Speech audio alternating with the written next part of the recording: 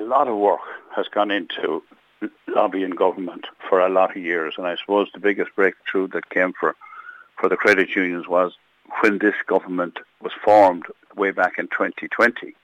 And at that time, for the first time ever, the government established a minister, albeit a junior minister, for credit unions. Now, they had other duties as well, including insurance, but at least that person was called a minister with responsibility for credit unions.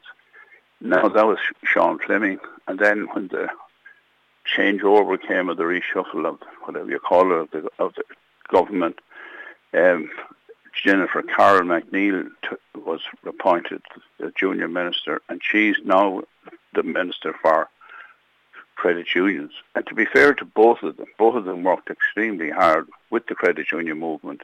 Not only did they just work at national level, they were made themselves available to attend throughout the country at chapter meetings, at different gatherings of the credit union, and both of them have spoken at the annual general meeting of credit unions.